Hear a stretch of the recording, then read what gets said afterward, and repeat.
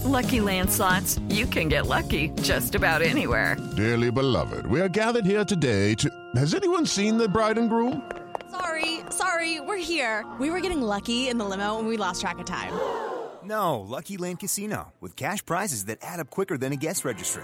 In that case, I pronounce you lucky. Play for free at LuckyLandSlots.com. Daily bonuses are waiting. No purchase necessary. Void where prohibited by law. 18+. Terms and conditions apply. See website for details. Hey guys, it is Ryan. I'm not sure if you know this about me, but I'm a bit of a fun fanatic when I can. I like to work, but I like fun too. It's a thing. And now the truth is out there. I can tell you about my favorite place to have fun. Chumba Casino. They have hundreds of social casino style games to choose from with new games released each week. You can play for free anytime, anywhere. And each day brings a new chance to collect daily bonuses. So join me in the fun. Sign up now at ChumbaCasino.com. No purchase necessary. VGW Group. Void where prohibited by law. See terms and conditions. 18+. Judy was boring. Hello. Then Judy discovered ChumbaCasino.com. It's my little escape. Now Judy's the life of the party. Oh, baby, mama's bringing home the bacon. Whoa, take it easy, Judy. The Chumba life is for everybody. So go to ChumbaCasino.com and play over 100 casino-style games. Join today and play for free for your chance to redeem some serious prizes. ChumbaCasino.com. No purchase necessary. Void where prohibited by law. 18+. Terms and conditions apply. See website for details.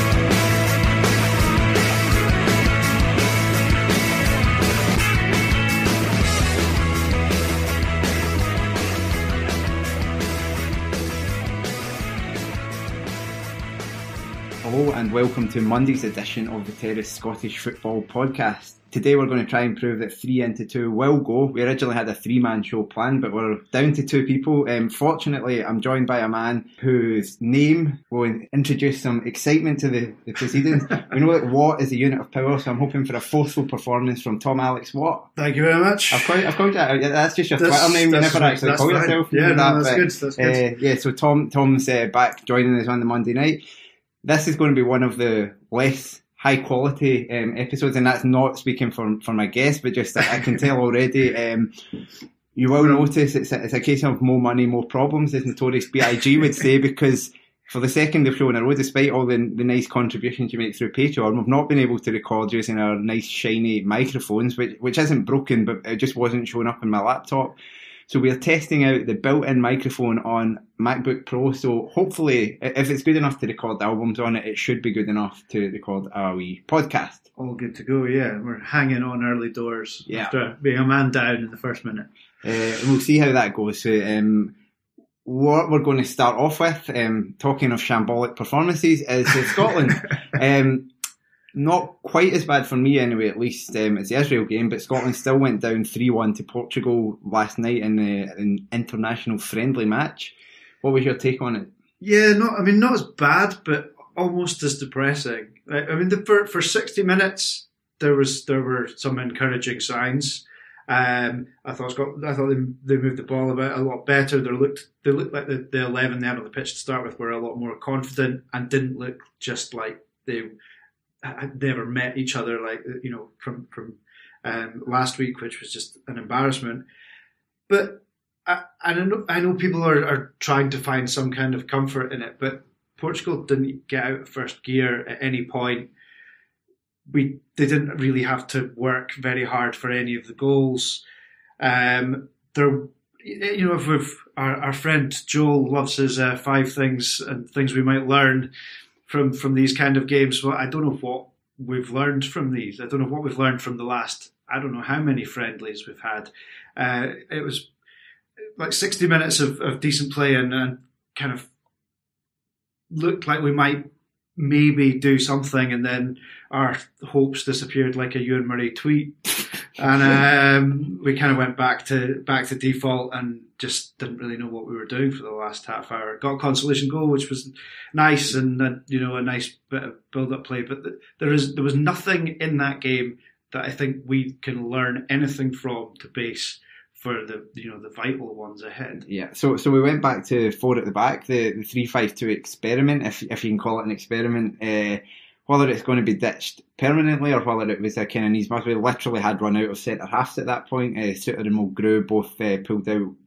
Mulgrew was injured; he went off injured half time in Israel. Suter, don't know, presumably injured or whatever. He wasn't there either. And so it was literally the 2 centre halves we had left, plus Michael Devlin got called in last minute. But I think it might have been a bit much to expect him to have been like sitting in his house on Saturday night and then all of a sudden running out for Scotland on Sunday. So it felt like he was very much there as an emergency sub. So yeah, they went with the back 4 again, but I certainly, McKenna is someone I rate as a defender, but I think just that pairing of him and Hendry, it's hard to know.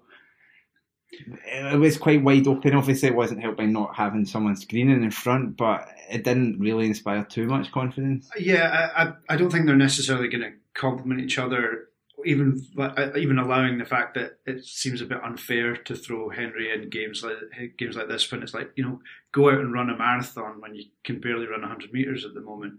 It just seems a little unfair. But even if both of them are at the very best of their game, they're quite similar kind of. With quite similar sort of players. What I don't quite understand, and I've been thinking about this quite a lot, if we'd started the way with the lineup and the formation that we did last week, you could see some kind of method in it. We're playing weaker opposition. We're not going to play a traditional holding player there. Our midfield's going to have to work an awful lot harder. We're going to try and stretch them. You could see what we might try and do, but it just seems like the lineups were the wrong way around. Were the wrong way around. Well, the thing for me is that you could understand why he went the way he did in Israel, because he just kept the same team from Albania. But the problem with in the Albania game was, even though they played well in the first half, the improvement in the performance came in the second half when he got rid of Kevin McDonald, the kind of midfield vacuum, and put on Stuart Armstrong in his place.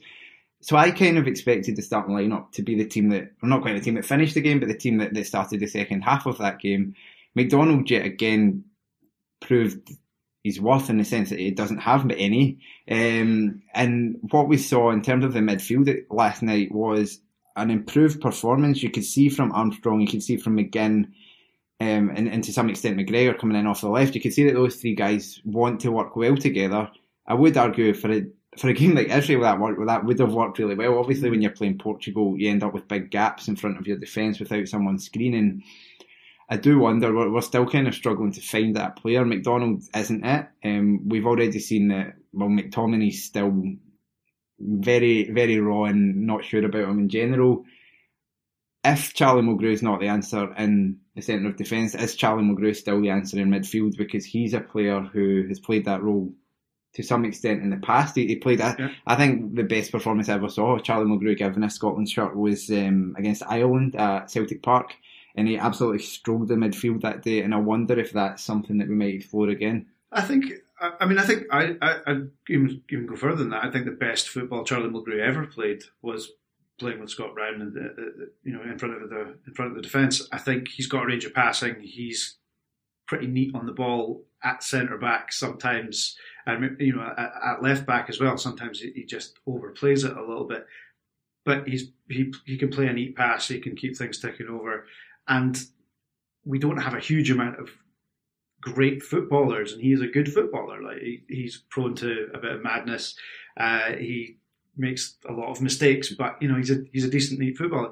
But I think that's we could go through the entire team and say there's a massive hole there, there's a problem there, there's an upgrade there needed desperately. But when we're playing any kind of decent side, let's not over-egg it, it was the Portugal reserves. I think the biggest problem we've got is there isn't someone that's just taking games by the scruff of the neck in the middle of the park.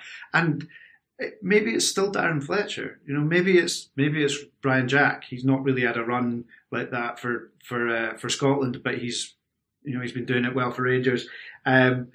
Scotland still seem to call up Graham Shinney as a left back when I think he's played 5 games at left back for Aberdeen in the last however many years.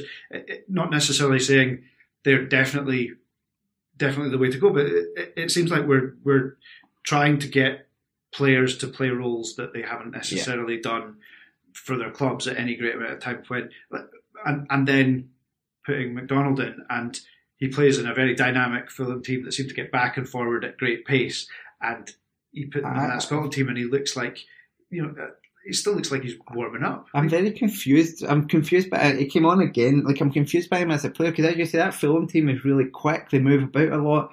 They really like McDonald down there, but every time I watch him, he's like the slowest player I've ever seen. Like, it's like the equivalent of like when Kevin Kyle used to play up front for Killie. He was brilliant, but he used to just occupy, literally stand in the centre of the penalty spot. That's fine for a striker, a target man striker. If you're a midfielder, you don't just stand in the centre circle and kind of watch the game flow past you. We do need to get that balance right, because at the moment, what we lack, as you say, is an arsehole, essentially. Yeah. Now, Graham Shinnie gets booked. Yeah, Graham Shinnie gets booked every single week for Aberdeen because he makes tackles all the time. He's a bad tackler. He's not very good at it, but at least he gets stuck in. I'm very much a believer in not necessarily picking the best players, but picking the team that comes together. And if that means, like we've talked about, dropping Kieran Tierney, if it means dropping a big name player so that the team gets better, I think you have to do it. We've tried long enough to have all the best players in there, so it's very easy to say this kind of thing because we're not the ones who carry the can when you go to Israel and get beat.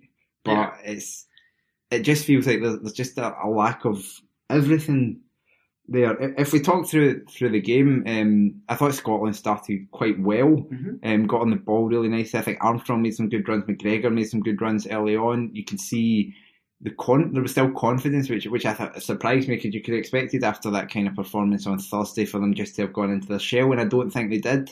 Henry showed for the ball. He was trying to make runs forward. Both fullbacks were getting forward. Again, O'Donnell didn't have the best game on Thursday. He didn't have the best game on Sunday either, but he didn't hide away. So you're looking at everyone across that team. McBurney for the first 15 minutes was dropping deep, was making really good touches, was trying to kind of play balls around the corner, link things off. Naismith was busy. You're looking at the whole team and thinking, these guys still look, they know what they're doing. I thought Forrest started quite brightly. Even right up to when they scored. Now, you could tell that Portugal weren't necessarily asked about the game. It wasn't. I was very surprised about that, because I thought when they made all those changes that the guys who they brought in would be trying to kind of prove their point, trying to earn their place in the team.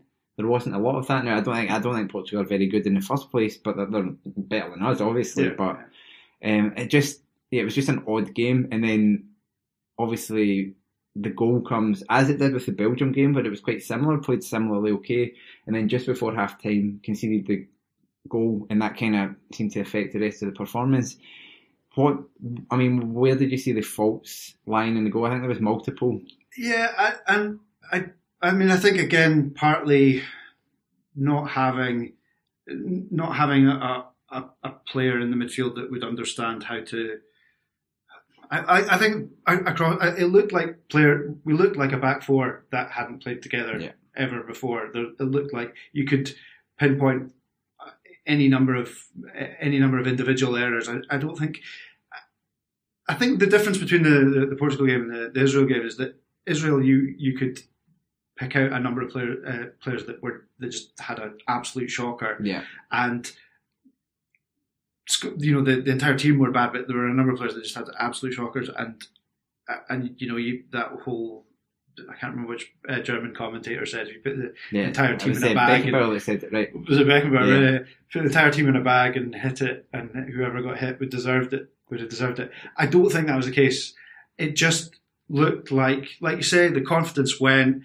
There was lots of people looking. The defence were all looking at each other for who was meant to be picking up, who was meant to be, what their defined roles were. And I think almost if we could, it's a massive ask.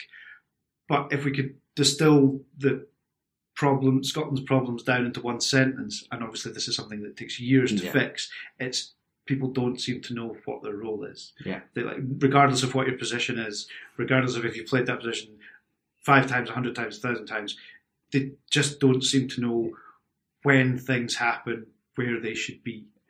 You're right, because it's the worst thing that people always say, we don't have the players, and we don't have the players to win the World Cup, but we have the players to beat Israel. Yeah. You don't need brilliant class. What you need is a manager sending a team out to say, this is your job, this is what you do. You see what the effects like Steve Clark's had at Kelly, Neil Lennon's had at Hibs. It's just about getting good players and just getting them to go out and play, and they all know what they're doing. I think for the goal, one of the issues is you have O'Donnell there playing right back. So O'Donnell, I'm obviously hugely biased in favour of him. I think he's fantastic. For Kelly, he's been probably our best player for the last year.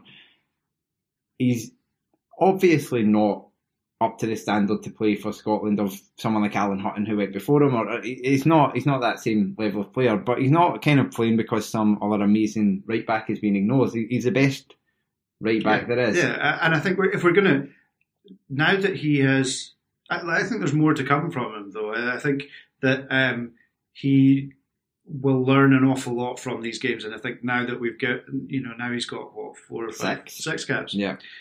I think the third or fourth most cap Kelly player ever now in the space of like 17 months. When you've got an honour like that, you've got to. And I think he's not. It's not like he's looked so far out of his depth that it's a failed experiment.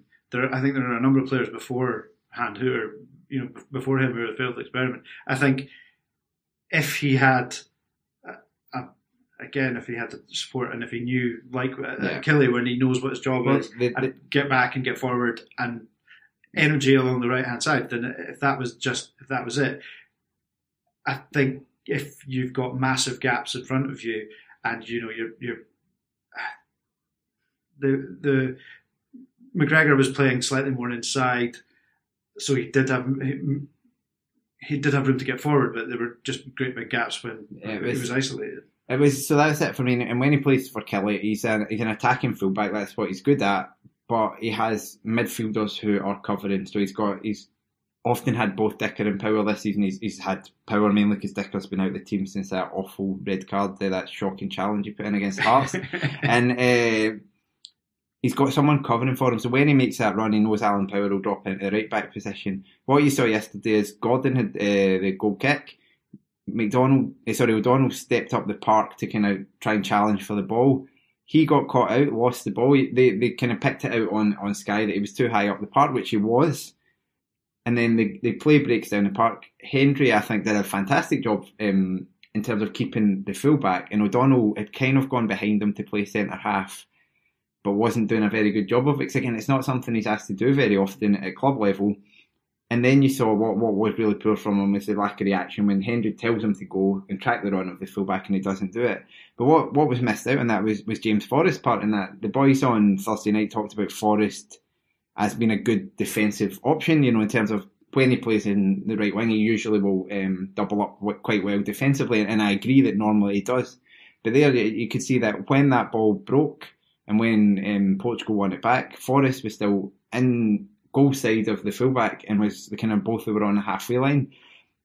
About 5 seconds later, Forrest standing essentially hands in his pockets 40 yards from goal and the fullback's bombing into that space. And that's a case of the team not working together as a unit in a way that a better organised, better managed team would. And that's the kind of thing that costs you goals at this level. It's shape, it's positioning. It can be individual errors, but it's about not being organised. And there's a million excuses. If Scotland aren't good enough and they play Portugal and they aren't good enough, that's fine. We don't expect to be Portugal. Yeah.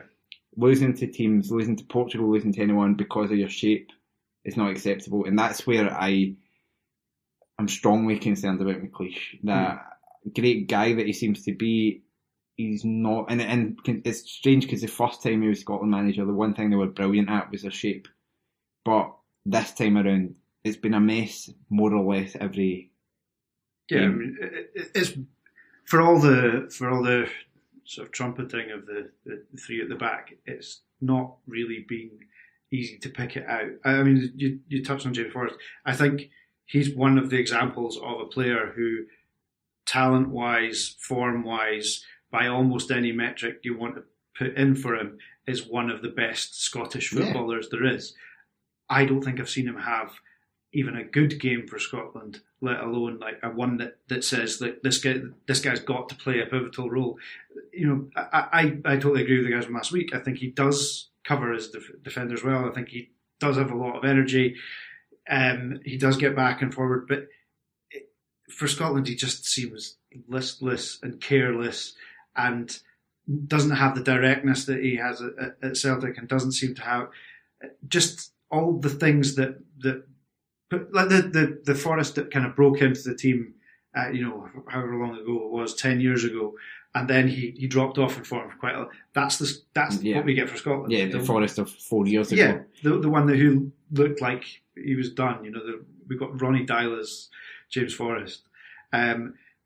So I think he's one of the ones that I would have far more question marks than someone O'Donnell. I think that we could go through the entire midfield. I think when obviously it was just a friendly and it doesn't matter that much, and we did start well and we did move the ball about a lot. But if Scotland were facing anyone, let's take out the fact that it's Scotland versus Portugal. If England were facing Lithuania and they went with pretty much an out-and-out winger, a guy who's spent most of his career as a number 10, at a number 8, and a guy like Callum McGregor's not exactly known as a defensive player. It's suicide. Yeah. Against any kind of decent side, you can hold the ball as well you want, but that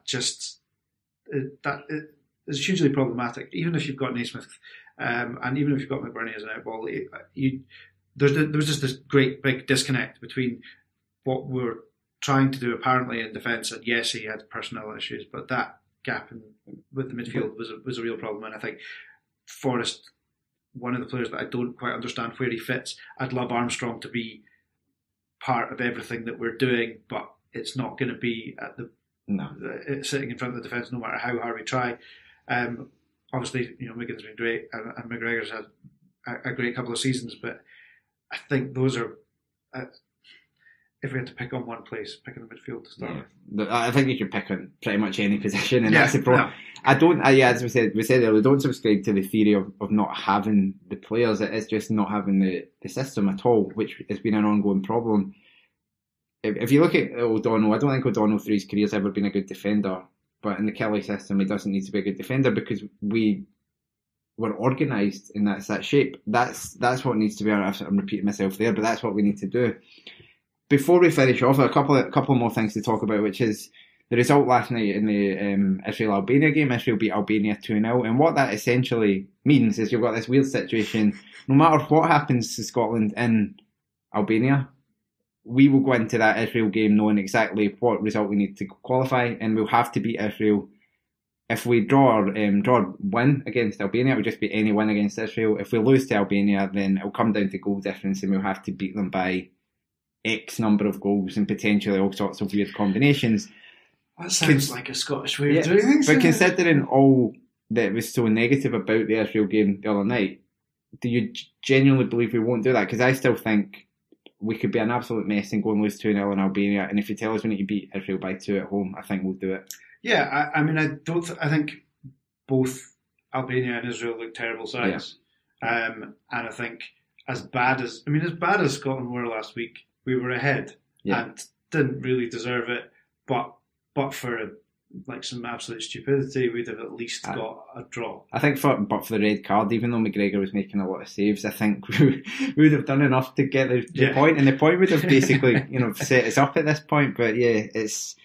So I still think we're in bizarrely in a very good position. I would say, I'm not usually one to kind of jump and immediately change their manager. I don't think McLeish should be there for the next games. I think they have to bite the bullet now and not let it carry on too much longer. It's tricky. I mean, there does seem to be the school of thought either that we should never have got rid of Strachan, or which is wrong. Both of these things are allowed to be he ran his course. There was a time and a place to move on and have a new manager. Obviously, the process that went on trying to get a new manager in place was a million miles away from ideal. But you don't sack. You shouldn't get rid of a manager after you've had bad results. You should get rid of a manager when you've lost faith that they will improve you in 6 months, a year, whatever it is. And that's where I've got the concern with McLeish. I think there is every possibility that given 18 months, he will take us to the European Championships by virtue of having a fucking honking group. Yeah, that's what we're hoping for. An absolute, shambles of a group and a couple of good performances that we pull out of the bag. But is it going to develop beyond that? It's very hard to see. It's very hard to see where the long-term plan is there. So the last thing we wanted to talk about, there's obviously been in terms of this squad and people who haven't been picked, is whether there is actually anyone out there who we think would improve this squad greatly, and that's where it comes from me, because I don't think I've seen a few comments of people saying, some of these players aren't good enough for international level, whatever that means, because international level varies from Brazil to San Marino. Yeah. It's what is international level at that point? But who are these amazing talents that are being overlooked? Yeah, there's not. I think it's more. The frustration for me is more that we have wasted 18 months, and part of that was the previous manager's problem, that we wasted 18 months in not trying things that are now, we're now at another stage of qualification, and we're still trying out, seeing who's there. And there's guys who are 23, 24 who only have a handful of caps and could have done a wee bit more. I think there is a glaring hole in the middle of the park. I think that might be, Ryan Jack's had his fitness problems, but I think that might be his to take if he wants it. I think Graeme Shinnie didn't do himself. I'm a massive fan of Graeme Shinnie. He's not, like you say, he's not great at winning the ball, but he is combative. He does get back, he does get forward, and he does drive at people. And for all, Gary Mackay-Stephen got the plaudits for his assist, which was lovely. I think, I think by all means he's been good so far this season. He's been easily Aberdeen's most effective attacking outlet, and it's right that he's in and around Scotland squads. But there are a number of players that rightly should be further ahead of him in the pecking order, especially when we're talking at the moment about players that are not doing their defensive duties. Yeah. But I think Mackay-Stephen's someone I think who should be doing exactly what he did there, which is coming on as a sub for a wee cameo, and sometimes you need a player like that just to lift a game. Yeah, and he did, he did, and when he does that, he causes all sorts of problems, and he commits players, and he took 3 men out with, I think we're overstating this like piece of Brazilian magnificence. Because it was just a great bit of vision and a bit of improvisation. I thought that what I was going to say is I thought that Graeme Shinnie picking the ball up and running, obviously he was a little bit further forward than we might want to. But I think we should be looking at him in the middle of the park, and Ryan Jack. I think they're two that. To go back to your point about what's international class, we've seen over like the best Scotland players of the last 20 years. Weren't necessarily the most talented players we had. Look at like the team that, this fabled team from '98 that everyone was like, oh, it was made up of these guys playing their trade in the English Premier League. Colin Calderwood either got relegated or was about to get relegated. Christian Daly about to get relegated, like Colin Hendry about to get relegated. There was stars and there were great players in there as well. But at a time when the English Premier League was a lot worse than it is now, they were guys that just raised the game. And you look at the 2008 team, the previous McLeish team that nearly qualified, and there were people talking about, should you have Hearts players, should you have Kelly players, and so on. You had Paul Hartley in that midfield who played for Hearts, you had Presley who was playing for Hearts, Gordon played for Hearts, the whole spine of that team was playing for Hearts or was moving about at that point. You had someone like Lee McCulloch who is not a talented footballer, he was a hard worker and was very effective in that team. Looking at that team, there wasn't some brilliant talent. What they were was really organised, and that's the difference. If you look at players, the talented ones, like even like James McFadden, who's like the talisman for a decade, was so much better for Scotland in a handful of games than he ever was for any of his clubs. So for me, that's the kind of thing there. So you're looking at players who aren't involved. I've seen a lot of mentions of Liam Cooper, who's at Leeds, but my understanding is that he maybe doesn't fancy it, that he's been called up a couple of times, he's not been picked. I don't know what's going on there, but there's something with it. I've never been convinced by him as a player anyway, to be honest. But. Yeah, if he's been called up, I have no information on that at all, but the level that he theoretically is playing at and the gaping hole that we've got at the back, you would have thought that if he's willing and able, then he'd be given a shot at it. If it's about I'm playing at this level, I deserve to be in the team. Well, no. Yeah, you're not. But you're not playing at any higher level than Charlie Mulgrew is. Quite.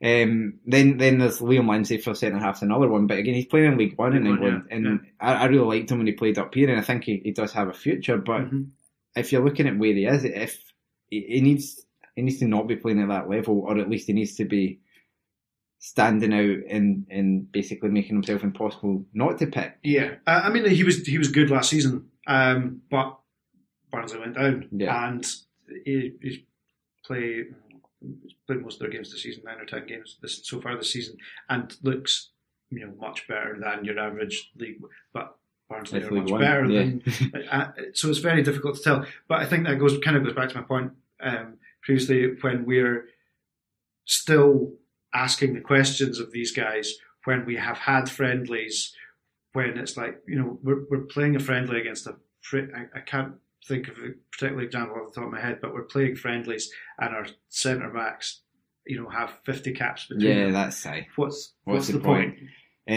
Other ones outside of that, I mean, Callum Patterson wasn't in this squad, which is very odd, but he's not we've seen him play right back, he's not any better an option at right back than O'Donnell was. He's definitely less mobile, but he's a chaos factor player. I would like to see more of Patterson, but I don't really know where. I think they talked about that. They talked about that. Just put him in a team sometimes. Could he just be a big unit in the midfield? He wouldn't be any worse than McDonald. Well, I was going to say he wouldn't be any worse than McBurney. Like you say, he's a chaos factor, and a bit like at the very worst, if you needed to just like light a match and stand back in the last 10 minutes, then he's very good at that, and he's been very effective whenever he's played, and he's now playing at a much higher level. He started at centre forward for Cardiff at Wembley against Spurs. Okay. And then you're looking then you've got your kind of wild card options like David Bates has started well in Germany, but you're still talking about a guy who was very shaky. It was worse. It was a worse centre back than McKenna or Hendry last season in the Premiership.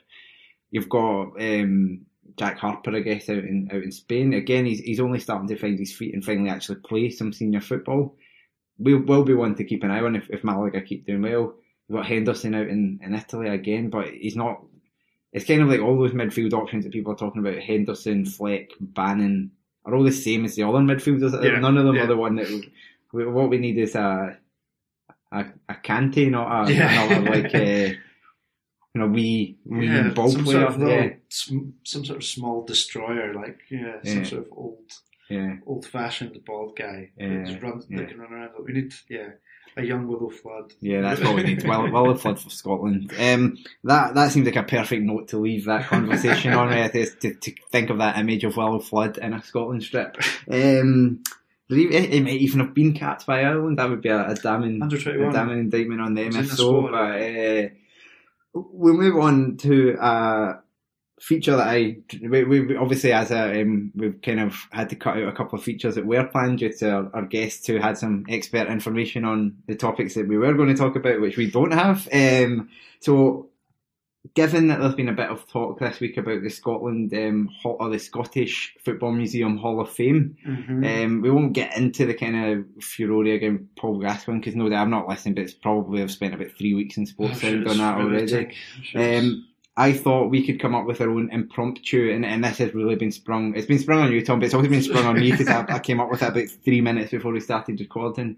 We're each going to give 5 entries to our own personal Hall of Fame for Scottish football, and to make things a bit easier or maybe harder, I don't know, I've come up with categories. So the first category is someone who's a Scotland legend, so someone from your own time or before, or I was going to cheat slightly and just put forward the entire Kirin Cup squad. The lads. They've already put in I think the first ever Queen's Park squad. Yeah. So that's pretty much on a par, I would say. So the 98 was the year before I left school. Yeah. So there was me and a couple of friends, thoroughly enjoyed being at the World Cup. But, growing up at that point, Scotland always qualified for things. It was like, all right, okay, see you again in a couple of years and we'll do it all again. And I can't remember another time when a meaningless trophy halfway around the world meant so much, and it felt like actually, so for national pride's sakes, the entire Kirin Cup squad, because there's always players, and I can't remember the entire squad. I can remember most of them, but I'm sure like weird. Chris Burke and Chris Boyd both scored that. So this shows perhaps a slight age disparity with us. Not that much, but the Kirin Cup game, the first game against Bulgaria, was in the morning before I did my standard grade English exam at school, and I remember sitting up watching it when I should have been learning about Romeo and Juliet or reading my notes on that. And yet Chris Burke scored a double, Chris Boyd scored a double.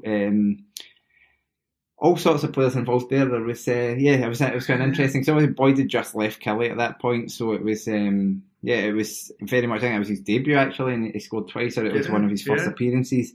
So that's a bold selection. How do you kind of decide between those? I would go for a guy who has given me probably still my favourite.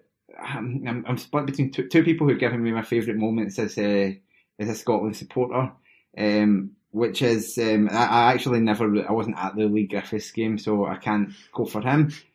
Scotland v Georgia 2008 qualifying campaign, Hampden Park. Gone ahead, got pulled back, and going in towards the end of the game, we're thinking our qualification dreams are dead, and up steps. Now of Elgin City, now centre back of Elgin City, Craig Beattie to shin one into the net. So I'm going to jointly put Craig Beattie and also the man who, although he didn't actually score, he got the credit at the time for the winning goal against Slovakia recently, which is Chris Martin. I'd like to put a Craig Beattie, Chris Martin combined pair into the Hall of Fame. Thoroughly deserved for both. What a contribution they've made to our nation. Now we've got the kind of consistent performer. Someone says you usually get someone in here who's well done, he's made 500 appearances for Motherwell or whatever. Someone who has always been about, and that's essentially their criteria for qualifying. Scott Gemmell.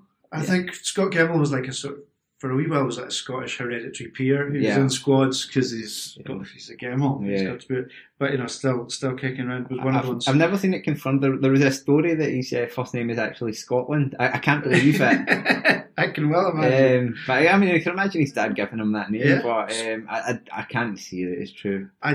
If it's better than the real thing, so let's go with it. It sounds good to me. Scott Gemmell. The other one who is in the Hall of Fame, but just given we were talking earlier on about how there are so many holes in the Scotland team, and if only there was one person that could fill a whole bunch of them, just what would you give for Christian Daly? Like a Christian Daly back, just a good goal scoring record, could play in the hole, could play in front of the defence, could hold the defence together. As he would feature in no one's greatest ever Scotland 11. Yeah, but I would. I was going for something on a similar note, which is a guy that he seemed to keep going until he was about 1 million years old, and kind of ended up with about 50 caps for Scotland. I think Graham Alexander. Oh yeah. So he kind of came out of nowhere and was. I think again Graham Alexander holding the midfield at the moment, and you wouldn't have any of this nonsense. He was also who's he managing now? He was managing Fleetwood or something. I don't know if he's still there. Or Salford maybe. I think it might be. He was one who came. He just always played well. It was always 7 out of 10. And funnily enough, like for a guy who had an incredible penalty scoring record, I think he scored 50 plus penalties in his club career. He never scored for Scotland. I literally don't think we ever got a penalty when he was playing. We very rarely get penalties. Just why it was strange to see big Charlie Mulgrew scalping one in against Israel for all that it counted for. Now, another slightly hard one. We've got a non-player, so that you always kind of get someone inducted who's made a big contribution to the game without actually playing much football. This is a hard one, I think. This is a tricky one. Don't know. I mean, there has been a bunch of call-offs recently. So, I mean, like Pip Yates, maybe in honour of long-term service to the Scotland cause and keeping people together and on the pitch. That's a tough one, though, the non-player. You had a better one. No. I was suggesting that because I thought someone might say it, which was Sammy the Tammy. Sammy the Tammy. The one I wanted to give this to Caledon The opera singing boys who used to belt out Flower of Scotland before the games. A fine choice. During a good era for Scotland, you had either Caledon doing it, or you had occasionally you get Amy MacDonald singing. John, a really boring music fact. Well, that's what this podcast is all about. My theory: people that don't like Flower of Scotland, it's because it's a waltz, and everyone sings it. And waltzes go in threes, and all football songs everywhere else in the world go in fours. So people try and sing a song that's meant in threes and fours, so it sounds like a dirge. Today's educational pod, music theory. If nothing else, if you take nothing else away from that, you can think about that. And so, if you can give us your best songs that do come in fours, we can think about replacing that. Have you got most songs? So, if you go for a popular song, that could be the national anthem. What would be the national anthem? It doesn't have to be Scotland related. If it's like "Shake It Off" by Taylor Swift or something, if it's in four, that is in fours. Maybe Seven Nation Army. Seven Nation Army would be a fantastic national anthem. Let's if you could prevent the Hearts fans from singing their extras during it, which might be a challenge. Okay, we've got another one. So Paul Gascoigne did obviously fill this role this particular time, but is obviously no longer going to do so. Again, we're not going to touch on that. The kind of foreign superstar, someone who came from overseas and injected a bit of magic into our game.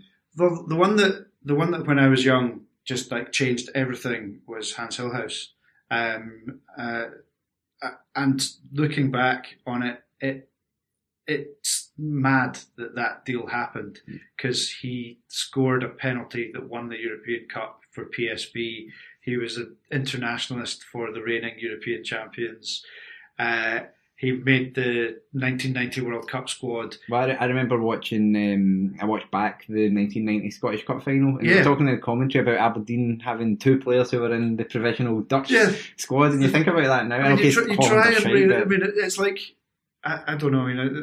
It would be like Aberdeen signing, two Portuguese internationals right now. The two of the reigning European champions going into a World Cup, and they were really, really fancied. And the only reason Hans Hillhouse was allowed to leave PSV was because they just signed Romario. And there was, I was 8 or so, and it just seemed like the most exotic. It was, and he scored an overhead kick on his debut, and you'd heard like legend of this guy who'd come. Even though at the time Aberdeen were obviously not followed quite as far as they have now. Scottish football in general hadn't fallen quite as far. These were like genuinely like world beating talents, and he turned up and he scored an overhead kick against Dunfermline on his debut. Speaking of which, the other one that I remember around about the same time. This was a time when there wasn't a huge amount of foreign players that had come to Scotland, but when Dunfermline signed Istvan Kozma, and he was just like, he was there for a year. They paid $800,000 or something like that to bring him over, and he was there for a year and signed for Liverpool. But he was just like so far ahead as a technical footballer. That was everything else around about. It's such a weird era. So jealous of them. Sure, I remember they forget the guy's name, which is going to make this a dreadful anecdote. But there's a Danish guy who won World Player of the Year, and then within a year he signed for Charlton in the English second tier.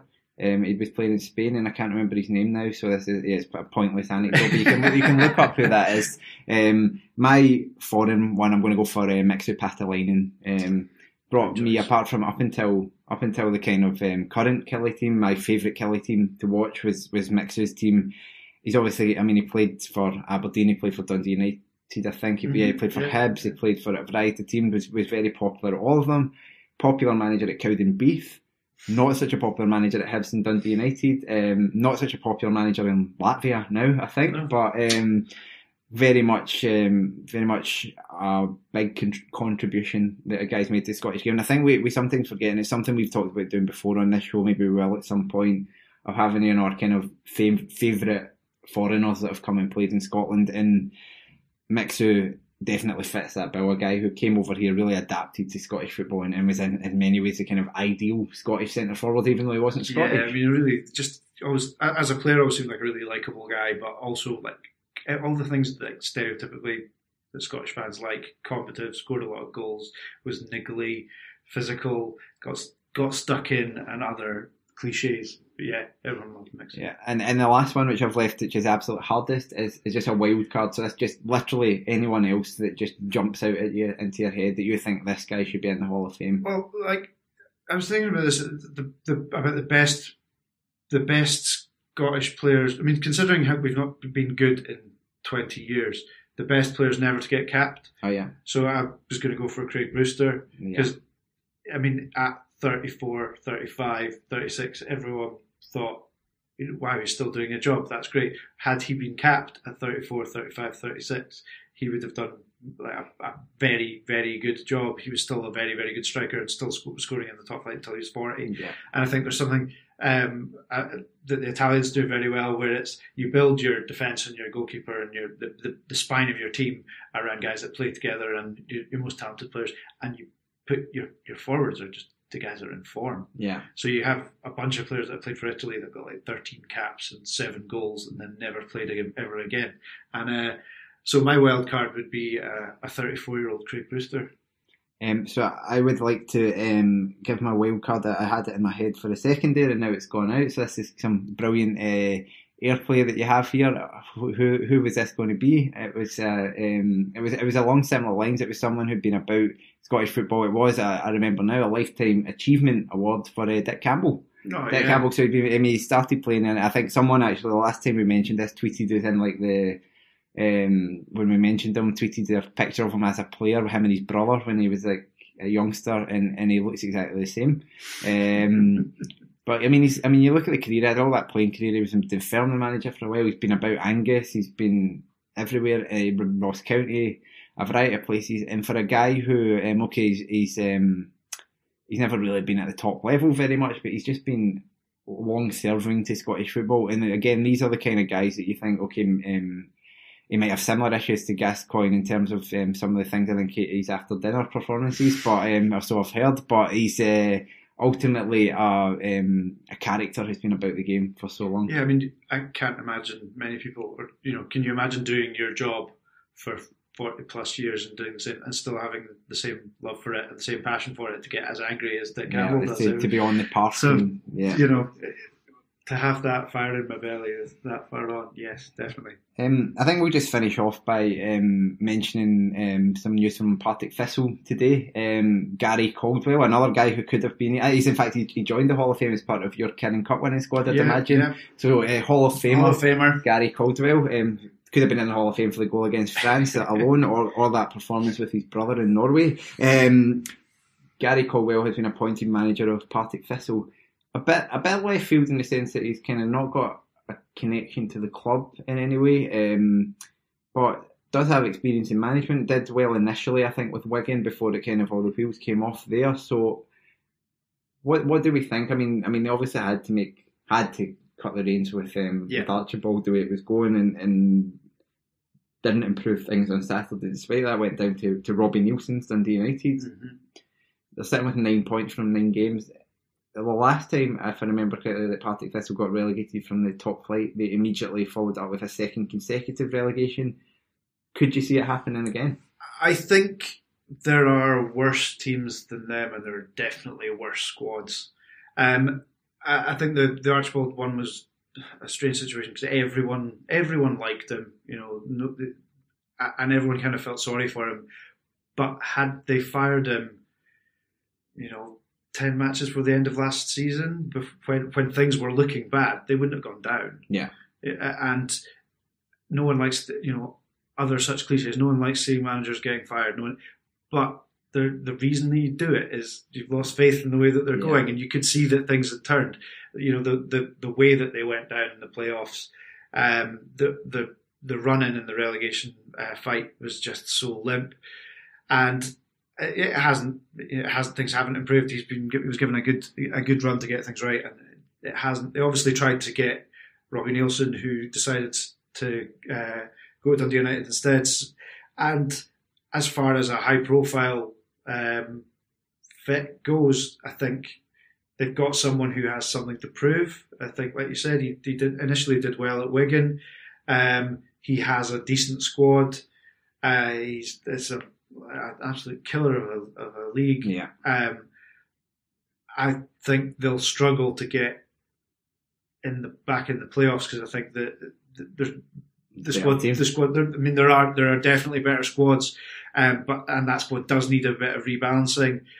You know, they did some decent business.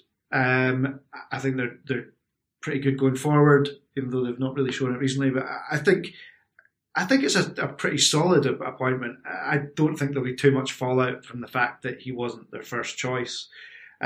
He needs. It's not like he will come in with a massive ego and be like, you know, and try and pull up trees. I think he needs to. If he wants to have a managerial career, then it's a good place for him to be. There's a good profile to the job, and he'll be given time. He'll be given time to get it right. There's decent young players there, and it's a really nice job for him. I can totally understand why Robbie Neilson would take the Dundee United job when there's a bit more urgency and a bit more infrastructure to the club. But in terms of one to develop your career and pressure, then I think Partick Thistle one's a safer bet. They've shown kind of a lot of patience in managers. So you're not expecting even. I mean, maybe if you got them relegated to League One, he would lose the job. But you're expecting them to probably get this season and probably even if they finish 8th, they'll probably keep him on. And so it's kind of, unless it's a mess, he'll get a lot of time. So I agree, and it's so obviously we're both recording this in the lovely leafy west end of Glasgow. It's not the worst place to live either. So all kind of coming up Millhouse for Gary Caldwell, and hopefully for Thistle as well. I say hopefully, I literally would not care if they went into League One, but there we go. Sorry, Thistle fans. So we'll wrap things up with that. Again, apologies for the audio quality. We're now going to kind of cross our fingers and hope that it is actually at least good enough to release. You know when and where to contact us, terracepodcast@gmail.com. We're on Facebook, we're on Twitter, we are on Instagram. That's as much as we're on at the moment. Contact us, patreon.com/Terrace Podcast if you want to give us some money for some additional content. We're about to record that right now. So just all that's left for us to say is goodbye, Tom. Goodbye. And goodbye, Craig. Sports Social Podcast Network. Judy was boring. Hello. Then Judy discovered ChumbaCasino.com. It's my little escape. Now Judy's the life of the party. Oh, baby, mama's bringing home the bacon. Whoa, take it easy, Judy. The Chumba life is for everybody. So go to ChumbaCasino.com and play over 100 casino-style games. Join today and play for free for your chance to redeem some serious prizes. ChumbaCasino.com. No purchase necessary. Void where prohibited by law. 18+ terms and conditions apply. See website for details.